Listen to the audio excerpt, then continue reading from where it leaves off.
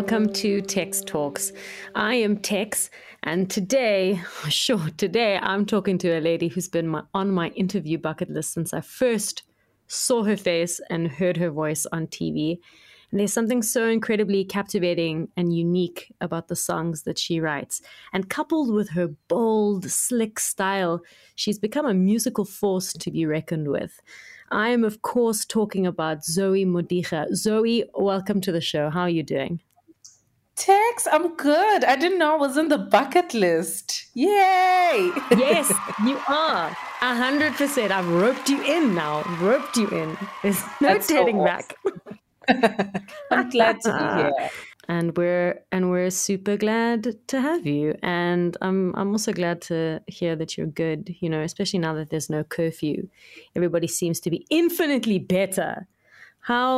How has the lifting of the curfew impacted things on your side? Are you back in the eventing swing of things? Have you hit the ground running with performing again? I wish I could say I've hit the ground running, but if I were to be quite honest with you, I think I'm having to do a lot of inner work in terms of just realizing that things have kind of changed and the curfew's been lifted, and to kind of mentally put myself in the rhythm of getting back into it. So I'm finding it weirdly challenging than I did before when the curfew wasn't lifted. I don't know if I was on autopilot or something, but I feel like now I am kind of having to just confront the fact that, okay, we did have a weird year or two, and we're at the point where we have a lot more liberty to do things now. So I'm taking it one day at a time, but I'm definitely excited to do shows and performances and, just have a good time, see people, make memories. See people. I mean, for me, I think that's the big thing. Just actually see people and like give them a high five, from a socially distanced point, obviously. Virtual high five. Yeah, but I mean, that's what I miss the most. I miss that interaction. Like lockdown was rough. Like lockdown was rough for a lot of people. What was your experience of it like? I think I on my end, I think I tried to be brave about lockdown.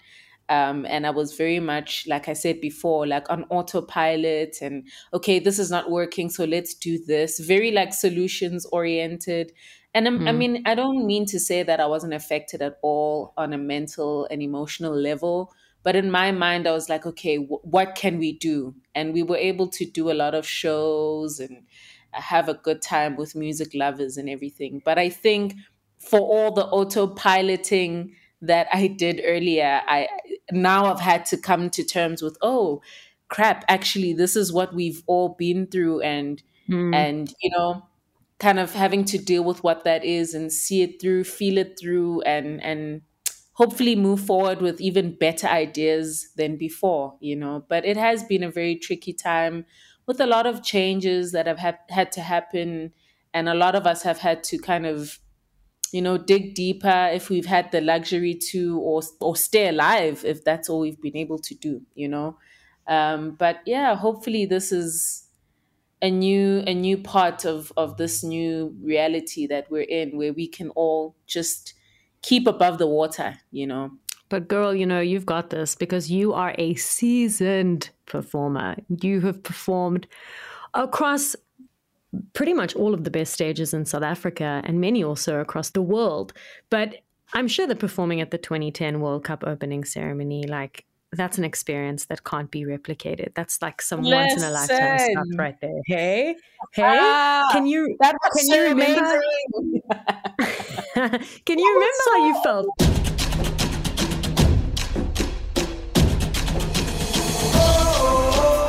I definitely can. I mean, I'm sure every South African can remember how they felt in 2010. Even if you couldn't get yourself to the stadium, there was just a buzz. There was this excitement that was in the air that I don't think we felt anything like that since. But having the opportunity to perform at the 2010 World Cup was really amazing. That was the first time I got to work with King Ta, who I adore a great deal. And we were actually the young people that, I don't know if you remember the opening ceremony, but we were the young folks that had attire on and we became the entire planet, So I was holding down Ah, Nigeria. That's where I was situated. But that was so beautiful. And I think for all of us that were there, it was one of those moments that you don't forget. You know what I mean? I mean, isn't it crazy? Like you said, everybody knows where they were and how they felt watching that, even if they couldn't make it there. But isn't it crazy that 2010 was 12 years ago, Zoe? It's Uh, like, what it is just going blows my on? mind. Blows my mind. But I want to go back even further in your memory and what stands out to you when you think back to Mvutuza Road in Mbali and Peter Maritzburg. What memories do you have of your childhood growing up? We like to throw it back here at Text Talks. And I love throwbacks. I feel like I'm one of those people that are so nostalgic and like live in the past. I'm definitely one of those people. So it's always such a soft spot. Mvutuza Road, Mbali, Ewan was really the beginning for me. When I think back to all the warmest memories that I have of life and what life is, and wherever I feel the need to kind of fuel myself up with that memory, I always go back to Mvutuza Road.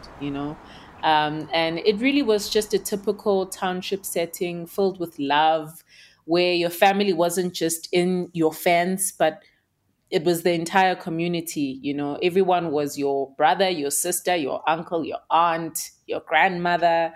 And it was warm and it was beautiful. And I think even when it comes to music, I always say that that was the beginning of my music education, because it was one of those places where everyone would be playing music very loud at any given time. Maybe on Sundays, there'd be a lady on the other end who's your neighbor playing gospel. And then there'd be a tavern that was playing bakanga.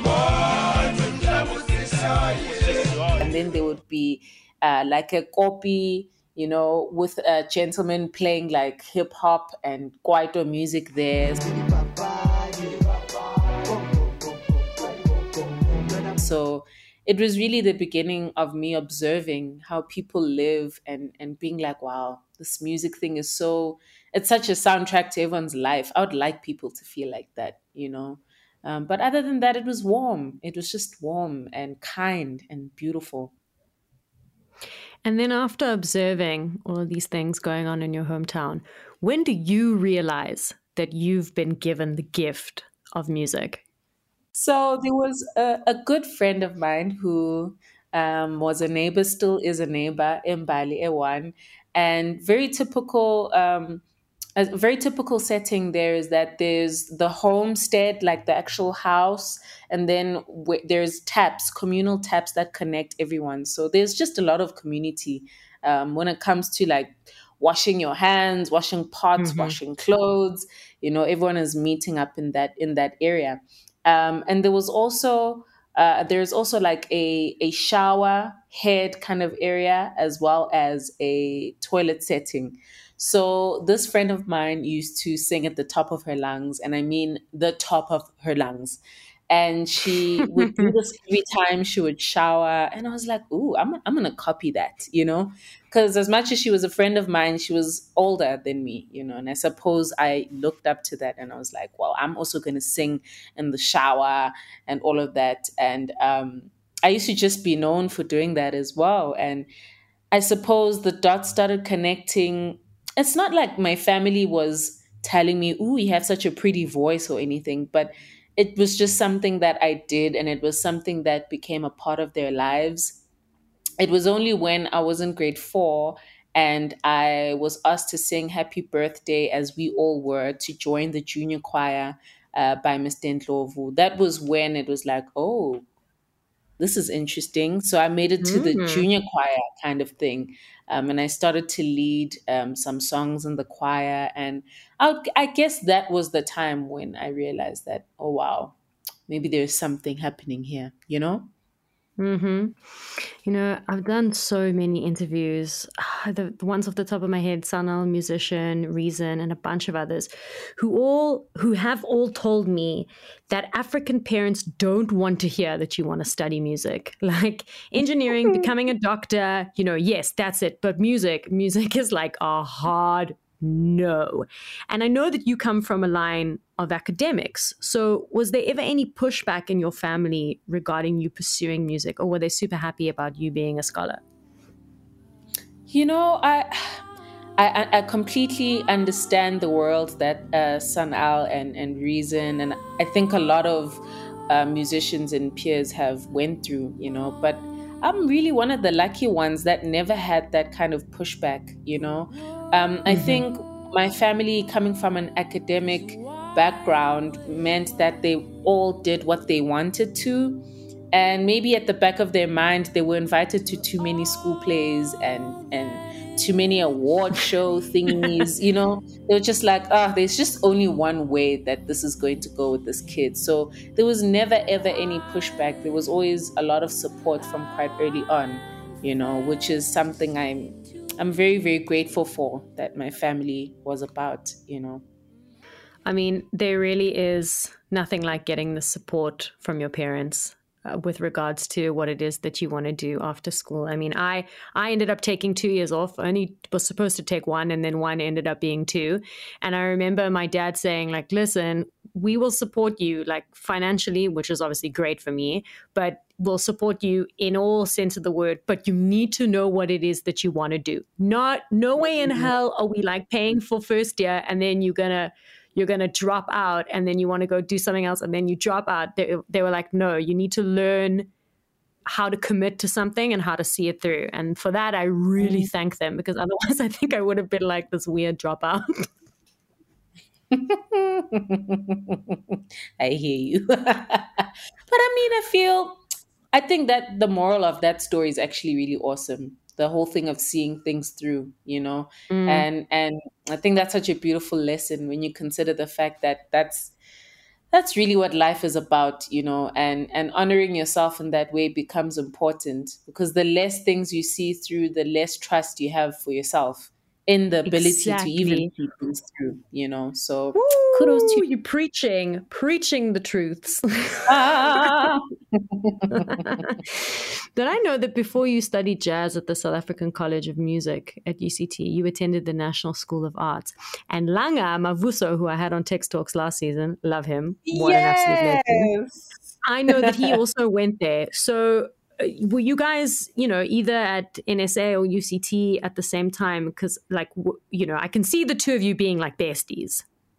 Yeah. Also, shout out to Langamavu. So I call him Nati because his name is Nkosi Nati to those of us who've Hmm. known him for quite a long time. Incredible singer, incredible human being. So yeah, we met in NSA. When I was doing my grade 9, he started his grade 8. So that's how we met. And he actually started doing drama. So he was an actor when he got to the National School of the Arts and then This went makes a into lot of music. sense. Yeah. So, we actually just started hanging out, and as much as I was a year higher, um, there was always this kind of thing that connected us. He always seemed to love us having conversations about music and life and just the way that we looked at things. And we ended up entering like a lot of high school plays where we'd get to really interact a lot during rehearsals. And that's where we met. And when I decided to study jazz at the College of Music in UCT, he was like, man, how are you finding that? Is that cool? I think I want to come through, because I think he studied somewhere else before and then decided to leave what he was doing and come through to UCT. So we've kind of always had this way about us, in the sense that music was connecting us, and it has, even till this day, being able to record I Wish with him, and being able to write Home, which is another record of his. But it's been so beautiful to kind of have people you grow with and see them accomplish things, and Mm. being able to be like, wow, this is all the things that we hoped it would be, and maybe these are some of the things we didn't hope it would be, but we're still here and we're still able to, I suppose, in some ways, ground each other in that. There's something about people knowing you when no one else does and did, that kind of has this grounding thing to it. So I adore him. I adore him a great deal. And I'm so proud and happy for him in everything that he does. And yeah, that's my homie. Do you have a good memory? Would you say you have a good memory? It depends. I tend to remember a lot of things in the past than I do in the current time. So it depends. But I think so. I think I do. Okay. Okay. So then if Langa's got a bad memory, that's cool because he's sorted because you've got a good memory. And then when you guys are like older and like a little bit grayer, but still looking very sexy and suave, you can get together and be Yes. like, remember that time back at UCT when Langa's going to be like, no, I don't remember anything. You're going to be like, well, I've got all the memories locked away. But Zoe, I was very, very surprised to learn that you were actually kicked out of the South African College of Music in your third year because apparently your theory wasn't up to standard. But then you were still able Yes. to use the facilities. So like instead of being depressed and feeling sorry for yourself, you get behind the grand piano and you start writing what then goes on to be your first album, Yellow, the novel. But talk to me about this period in your life because the college is essentially saying you're not good enough in certain aspects to continue. And you go, okay, cool, but I am good enough. So watch me write an album. And it's this really powerful thing to take a shitty situation and turn it into, I mean, art, really.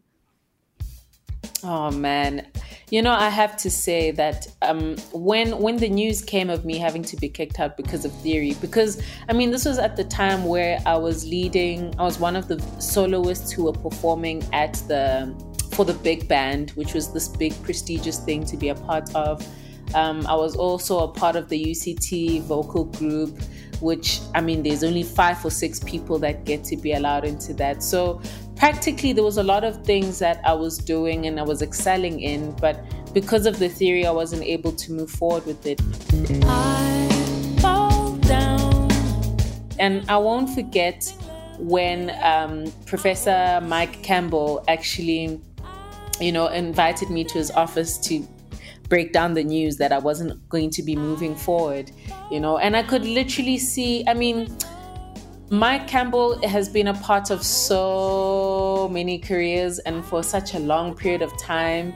And anyone who's been to UCT as an alumni knows that he had a very intimidating exterior.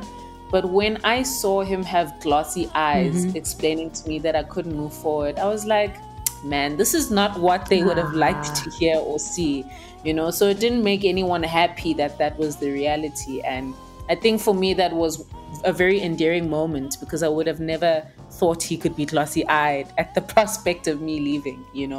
Shame, but man. I was able to still, big shame, but big cute moment at the same time. So, I was able to still use the college, to kind of just practice because I was still in Cape Town for the remainder of that year.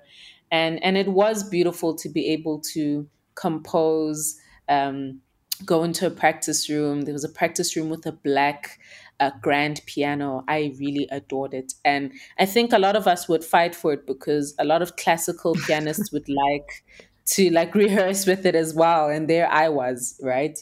So whenever it was open, I would go there and it just started becoming this really cathartic experience of being like, okay, I may come from this academic family, and even though they've never pressured me, I've always wanted to prove that I'm an academic in music, just because that's what I come from. And not being able to do that, I was able to really lean onto the music that was Yellow the novel and create from there and create a space for myself in that where I self-reflect and introspect and just talk about all the things that Yellow the novel was about. But it was beautiful, And I think looking back, being able to do that was such a gift. And maybe that was the point. Maybe me even going to UCT, the point of it was to be able to have those stories to tell afterwards, So it's quite beautiful, the hindsight of it. I want to dig a bit deeper into Yellow the novel, and we'll get there. But a lot went down during the years before you actually released it. And I want to start with you winning the SAMRO Overseas Scholarship and spending a couple of weeks in New York and in California. Was this the first time that you've been overseas, like been on a plane and like been outside of South Africa? Yes, it actually was. It was the first time I went to the United States of America. It was the first time I went to California. And the first time I went to New York. At that point, I'd already started touring with Seba Kapstadt, which is a band I'm a part of, a 4-piece band. And we do a lot of like European tours. But it was the first time in the USA, and it was incredible. It was so incredible. It was so incredible, so enlightening, and the experience of being able to learn from one of the best songwriters and to also be contributing to Dreaming Zenzile, which is a play about Miriam Makeba that Somi wrote, and an incredible vocalist. Being able to have the opportunity to do those things was beautiful, and it felt like a little gap year, even though it was like a month at most. But it felt like a little gap year to kind of figure things out post UCT, So it was incredible. It was really incredible.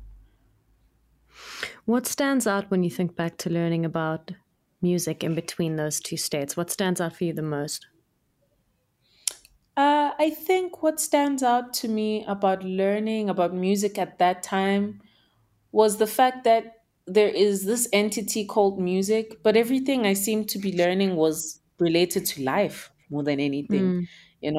My experience and memory of it was not, ooh, I had an amazing academic experience. It was like, oh, wow, it's so beautiful to connect with people from different walks of life and to experience them through their eyes and to learn the ways that they look at things and the ways that they reason, and to see so many differences and similarities, and that everyone has dreams, everyone has hopes. Doesn't matter what background you come from and what you've seen, and that does matter as well, So it was really inspiring in that it was just more about life.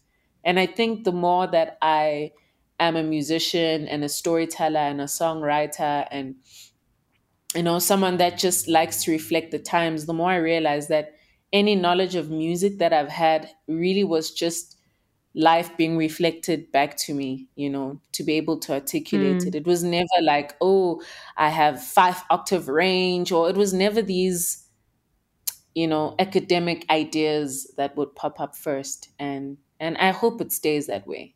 And I think you're able to really translate so much, even into your craft when the perspective is life, the entirety of life.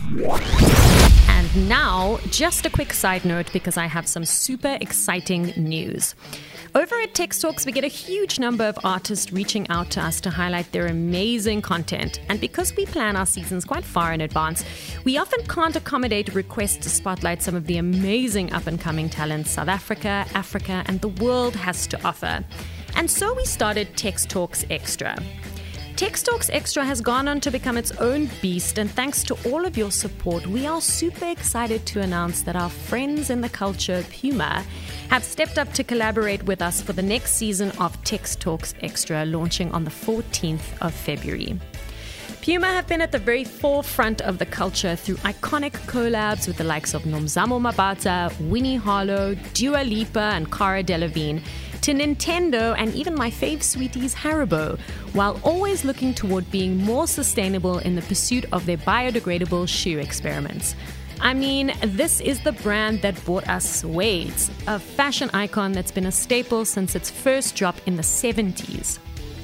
Finally, Keep your finger on that refresh button on Puma's Insta. Rumor has it with restrictions easing more and more, select sessions might just be happening live and in person at their flagship Braamfontein store. So don't say we didn't warn you. We are stoked to be collaborating with Puma again and can't wait to bring you only the freshest content on Tech Talks Extra, including all the happenings in the land of Puma for 2022. Whether it's their latest collab, hashtag select sessions, hashtag Suede Sundays, or just a reminder that she moves us. Catch all the drops on @Puma South Africa on Insta or wherever you follow the iconic cat. And now, back to the show. And you've got all of this wealth of knowledge and all of these experiences under your belt. And then enter The Voice. Season 1, where you make it to the top 8. I could just listen to you do that all day. Just sing whatever you want. Just be me being silent and you singing on this podcast, and that will be the episode. And you made it to top. Who won that year? It was Richard Sturton, right? Yes, the beautiful soul that is Richard Sturton. Yes, he was the winner of season 1. Such a kind soul. Like, honestly, I think everyone there was so amazing. He really was one of those standout people for me, just in terms of the kind of person that he was. And then obviously the incredible talent that made him a winner, you know. Yeah, I mean, he was a standout, and so were you, because I don't think anybody could forget that gorgeous bald girl with the septum ring. I mean, like, who shook shit up completely. You sang Katy Perry. You sang Rihanna. My personal favorite, you sang Nirvana.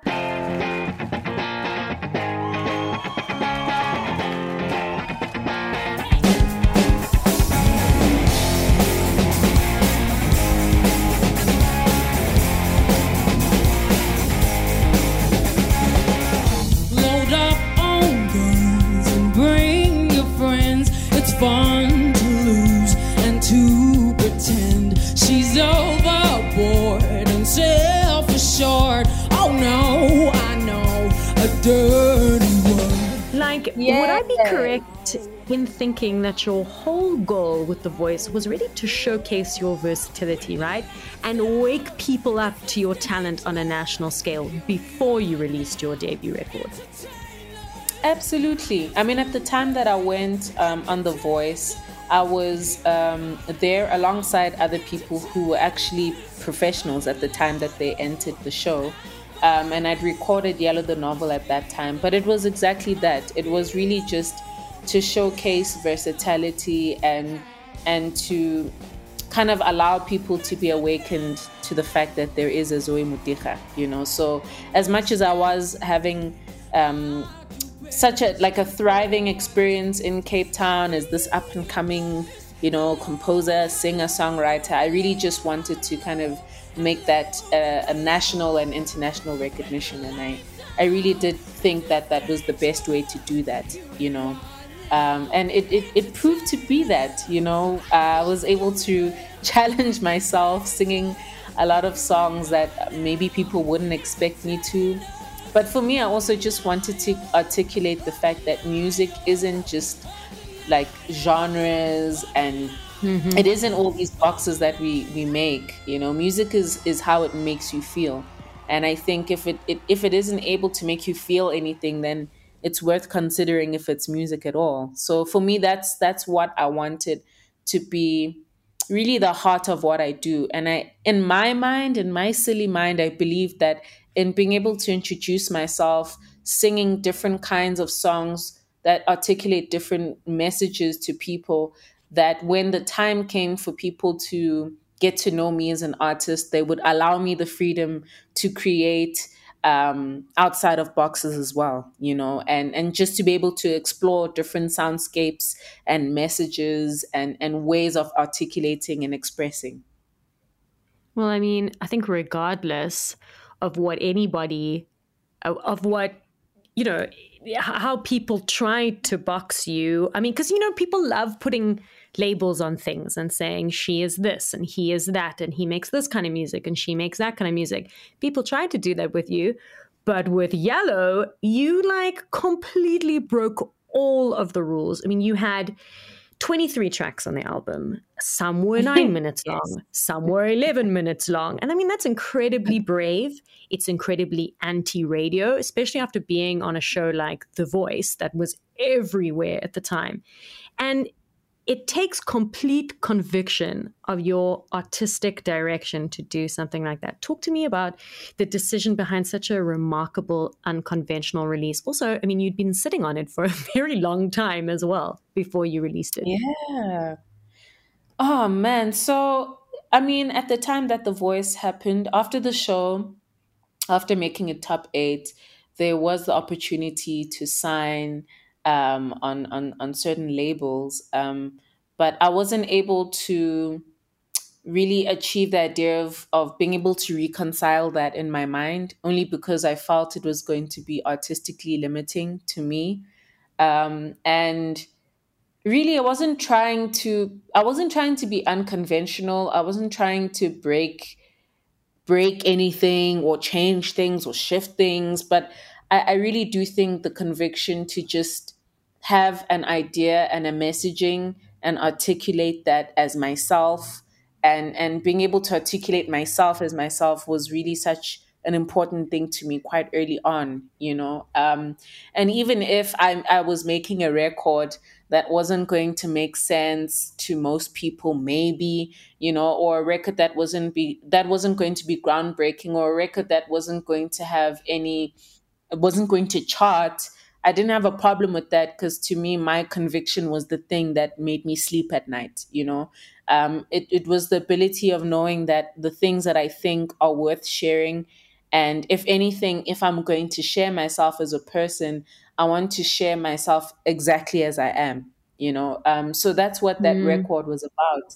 And if Exactly As I Am is about recording music that is 9, 11, 13 minutes long, then I wanted that, And I think a part of that for me was also looking back to all these records that I enjoyed, growing up, where music didn't just end at 3 minutes and 30 seconds. And I wanted to explore that, And I've liked being the guinea pig to my own ideas. I've liked being able to just be like, well, let me try and see what this is and what this means. And I've liked being able to trust myself to investigate all these things that I've always wanted to try out. And it's something that I find gets a little more challenging with time. But at that point, I felt I had a clean slate and I could just articulate myself exactly as I am and for what I stood for. And I think I need to constantly go back to that and learn that again and again and again, that fearlessness, and that this is me, and damn it, you're going to hear me, or, welcome to my world, as opposed to conforming to an existing world and way of doing things. Zoe, you are my kind of artist, because as much as it places full responsibility on you as an independent artist to fund everything, market everything, it must be the most liberating thing to have to answer to nobody when you do everything by yourself. I know I work for myself, so I know the risk, but I also know the reward. But Describe that feeling of knowing that your fans trust you to create art that will speak to them no matter what it is that you decide to do. With that, I can say that as much as it's liberating to not have to answer to anyone, I think one of the most important jobs that we have as human beings is to be able to answer to ourselves, because when you've done the performances and you've sang the songs and you've written the songs and you've shared them, and you're alone in your own space, it's like, what is that feeling? Is that peace? Is that, and at that point, you're not in a position to play to anything. So it's just all these masks off, and are you happy with that? So for me, that's what I'm constantly asking myself, is this fulfilling for myself?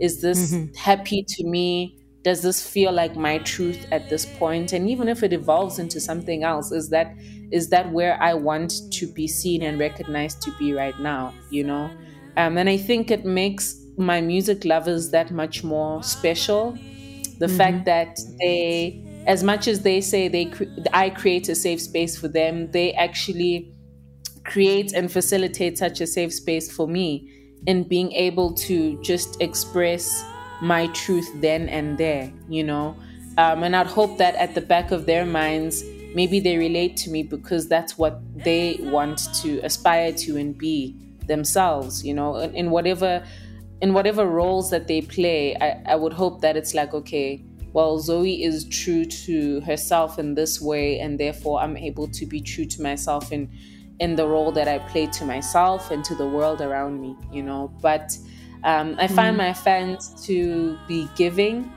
and I don't like to call them fans because in many ways I don't kind of get what that is, but I think we're able to just, meet at the points that we meet and aspire to things together and investigate things and evoke each other's emotion and just try and figure out this life thing, and I'll always be grateful for how organic and authentic that relationship is. I know quite a few artists that don't enjoy calling their audience fans. What would an alternative phrase be, or something that you do enjoy calling them by? I usually call them music lovers. Oh, I like that. And I've pointed it out to them. Guys, if you want to call yourself something else, you're welcome to. But yeah, I just say my music lovers, It's cute. And it's the truth, because that's what connects us, right? Is there not a collective noun for your audience yet? Like, I don't know, like some kind of cool hybrid of your name or your surname or something. There needs to be. We need to think of something. I mean, as soon as they let me know, I'll be on board. Because the best name to call people is the name that they want. I don't want to make things up and then it's like, oh, girl, no, no child. So I'd like them to let me know, like what they have in mind. Okay, so everybody listening to this podcast right now, this is a call to action to you to let Zoe and myself know, but mainly Zoe, what you would like to be called, because she needs a collective noun for her audience, because you guys are just the absolute best. And I see how every time Zoe drops anything, you guys just jump on it like in the best way. So yeah, I think we need a collective noun just to highlight the fact that you're all awesome. But let's do that, guys. Let's do it. Exactly. One of the things that, Zoe, I love the most about you and makes you a bucket list interview for me is your evolution as an artist. Because on Yellow, there was only, I think, one of 3 songs were written in your mother tongue. And then one of them was, and please tell me if I'm pronouncing this correctly because I want to get it right, Inganekwane. Yes, Inganekwane. Inganekwane. Okay, there we go. That's much better. Yes, that's much perfect, better. Yes. And that's the name of your second album. So Inganekwane was such an interesting experience for me. I think it was the most fearful I had been. And maybe I used that fear as, okay, this is exactly what I'm supposed to do, Because in my mind, I was like, okay, going from Yellow the Novel, I don't wish to create another Yellow the Novel. When I release new music, I like the idea of having eras to it. I like to have a visual message as well as a sonic message. And I recognized that it was time to do something else. And at around the time that we were performing Yellow the Novel into the second year of the album coming out, there was just a lot of questions that were coming up in my mind about identity and about, the African story and what I thought about it and where I thought my mind fits into all of that, because it is a very layered story, a very complicated story, but a very beautiful one as well. And I wanted to kind of, before even knowing that I would be writing about that, I was really just in that rabbit hole, And as much as I was performing Yellow the Novel, a lot of audience members would listen to Inganekwane, which is a song from Yellow the Novel, and they'd be like, wow, Zoe, you seem to access something quite different in this isiZulu song than you do with the other songs. I mean, we love them too, but there seems to be something to go into there, you know. And I started hearing that from music lovers. I started hearing that from people I was working with as well, you know. And I was like, okay, this is terrifying. There was something very, I don't want to say mindless about Inganegwane, but Inganegwane to me was an example of how extreme motion puts you back in a space of your mother tongue, you know?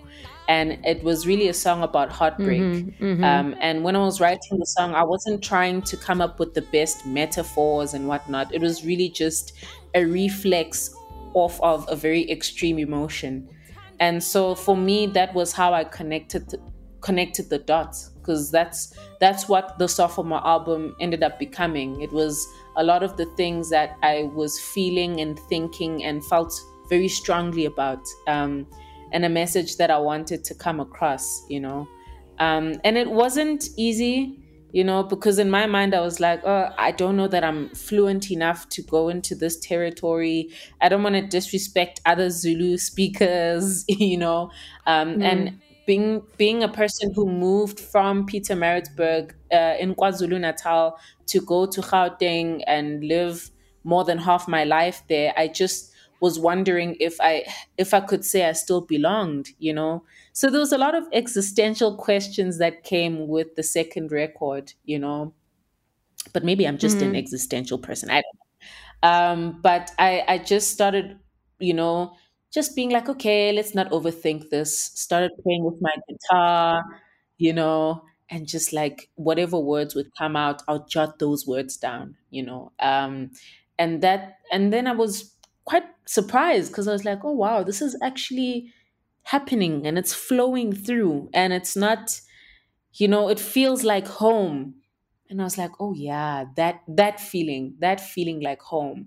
And being the nostalgic person that I think I am, I always like to look back to make sense of moving forward. And that's what I did. I was like, what did home feel like, you know, and what was it like growing up? And coming from Pietermaritzburg and Balewan, coming from Vutuza Road, you know, having a paternal family in the Eastern Cape, Kwampisi, Epizana, you know, also having a suburban upbringing, all these worlds coming as one was like an anchor for me that, okay, I may feel like I don't have all the language, but there are people like me who've lived like me, and that makes my perspective worthy to be heard, you know. I may not know all the sayings and the synonyms to a lot of words, but there are people like me who might not be able to write their mother tongue, or might not see themselves as fluent or belonging to it, and that's what I'd like to speak to. That feeling of wanting to feel like you're at home and feeling like there's an existential crisis in that. I want to be one of those people that kind of move through that to articulate, you know, the songs that became that album, you know. And then I realized when I released the body of work that maybe I was too hard on myself. Maybe the answers were all there to be seen and heard and experienced, you know. And I think I was trying to make a thesis out of it. And I realized that my opinion and my points of view were valid, you know, because it was to celebrate Black bodies and it was to celebrate even what seems like a crisis to me, you know, that we kind of all relate to that, whether you're a Zulu speaker or not, you know. And if anything, the music will anchor you, and that sound of home will anchor you, and you'll enjoy listening to it. So it was very, very, very interesting. And looking back, I'm just like, wow, it's crazy how everything unravels. And you know, you wanting to find out about something means that thing is already in you, and it's there for you to find out in you, you know, if that makes any sense. It makes so much sense. It makes so much sense. And I mean your releases and your collaborations, you know, have been with some of the greatest South African musicians, and it's this great like marriage of old school and new school. I mean, there's the late Johnny Clegg, there's Ladysmith Black Mambazo, and there's lauded drummer Bra Louis Moholo. And I read an interview in which you quote Bra Louis saying, "You don't lead music, music leads you." So I want to know, where is music leading you from here? Oh, wow. That is so interesting. I feel right now in this very moment that I'm speaking to you that life is leading me. And by the time life articulates itself into music, then I definitely won't be leading that. I never have considered myself to lead it. And I've always just allowed myself to be a clear, open canvas, where music happens to me, where the higher power gets to, share things through me. At least that's what I believe. But I think life right now is leading me to a place of just maybe asking myself again. It's always a question. It's always a question with me. But I think I'm just diving deeper into what the higher power is to me. And I'm in a position in my personal life where I have learned a lot of lessons along the way, some public, some private lessons. And now I'm in the position where I feel like all these lessons that I've learned, I'm being tested on. So basically it's like, is this still what I think? Has my mind evolved to the next idea, or is this, I just feel like I'm being tested, to see what is and what isn't to me. And I think that's where I am. And I'm finding musically that's articulating into music that is very like cerebral, and music that is quite experimental, and music that really is just once again questioning existence and really looking into what the higher power is. So there's a lot of open spaces there, that haven't quite come together yet, but I think that's where music is leading me. More questions, more questions than answers. Zoe Modiga, it's been an absolute honor. You are as eloquent and thoughtful as I knew you would be, and I hope that I have the privilege of seeing you on stage very soon. So hit me up when you come to Cape Town, girl. We have more to talk about. We have more podcasts to record. This has been awesome. Thank you so much.